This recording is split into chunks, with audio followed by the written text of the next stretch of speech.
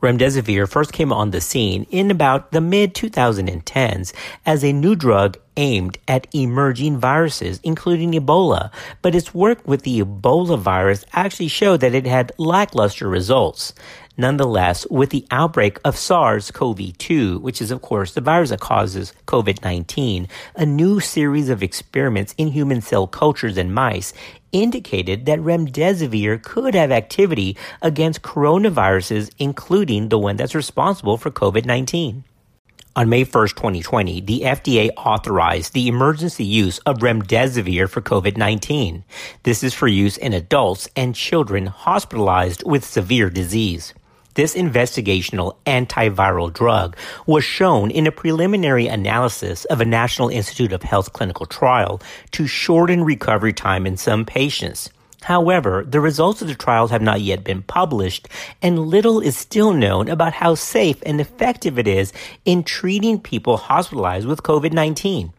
The emergency use designation means remdesivir can be distributed in the U.S. and administered IV by healthcare providers as appropriate to treat severe disease. Those with severe disease, the FDA said in their press release, are patients with low blood oxygen levels or those who need oxygen therapy or more intensive support like mechanical ventilator use. In this podcast, we're going to cover the mechanism of action of remdesivir and how it seems to function as an antiviral medication. According to the FDA press release, quote, based on evaluation of the emergency use authorization criteria and the scientific evidence available, it has been determined that it is reasonable to believe that remdesivir may be effective in treating COVID-19 and that, given that there are no adequate, approved, or available alternative treatments, the known and potential benefits to treat this serious or life-threatening virus currently outweigh the known and potential risks of this drug's use. The FDA used the preliminary results from a clinical trial comparing the drug with a placebo, which showed that remdesivir helps speed recovery from COVID-19 by about 31%. This was based on the U.S. National Institute of Allergy and Infectious Disease report, that was released April the 29th in their press statement. The international trial randomly assigned over 1,000 people hospitalized with COVID-19 to get intravenous infusions of either remdesivir or a placebo. In the remdesivir group, the median time to recovery was 11 days compared with 15 days for those on the placebo. Recovery was defined as being discharged from the hospital or being well enough to resume normal activity. 8% of people in the remdesivir group died, compared with 11% in the placebo group. Now, although a 31% improvement doesn't seem like a knockout 100%, it's an important proof of concept, and that was a statement released by Anthony Fauci, of course, the director of the National Institute of Infectious Disease. Recently, a team of academic and industry researchers reported new findings on how exactly this investigational antiviral drug can help stop coronavirus. Previous research in cell cultures and animal models showed that remdesivir can block replication for a variety of coronaviruses, but until now, it had not been clear as how it does that. The researchers from the University of Alberta, both U.S. and Gilead researchers and other independent academic physicians, studied the drug's effects on the coronavirus that caused Middle East Respiratory Syndrome, or MERS. They found that remdesivir blocks a particular enzyme that's required for viral replication.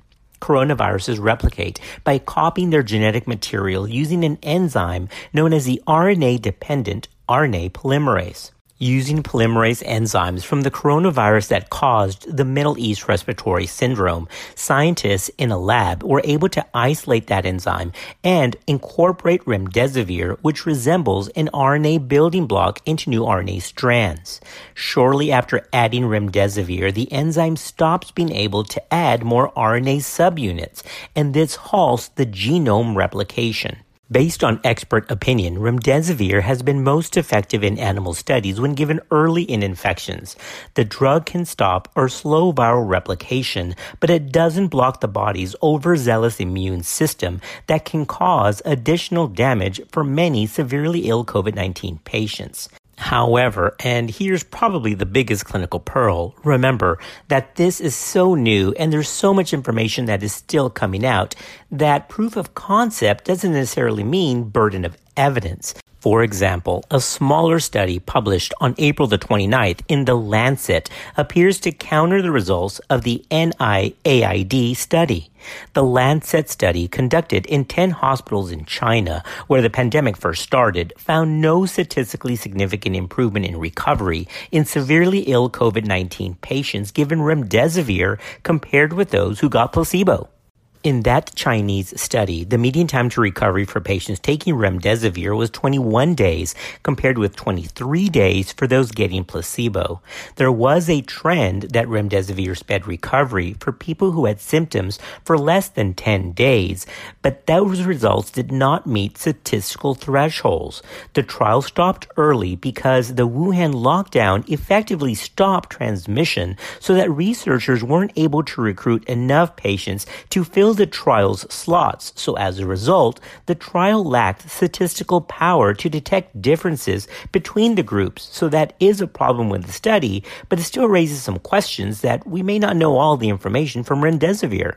But what about remdesivir and pregnancy? Well, remdesivir has been used without reported fetal toxicity in some pregnant women that were treated for Ebola and Marburg viral diseases, and it's being used to treat on a compassionate use basis pregnant patients with severe COVID-19. But randomized trials of the drug during the COVID-19 pandemic have excluded pregnancy and breastfeeding women, so we just don't have a lot of information on long-term safety of remdesivir use in pregnancy.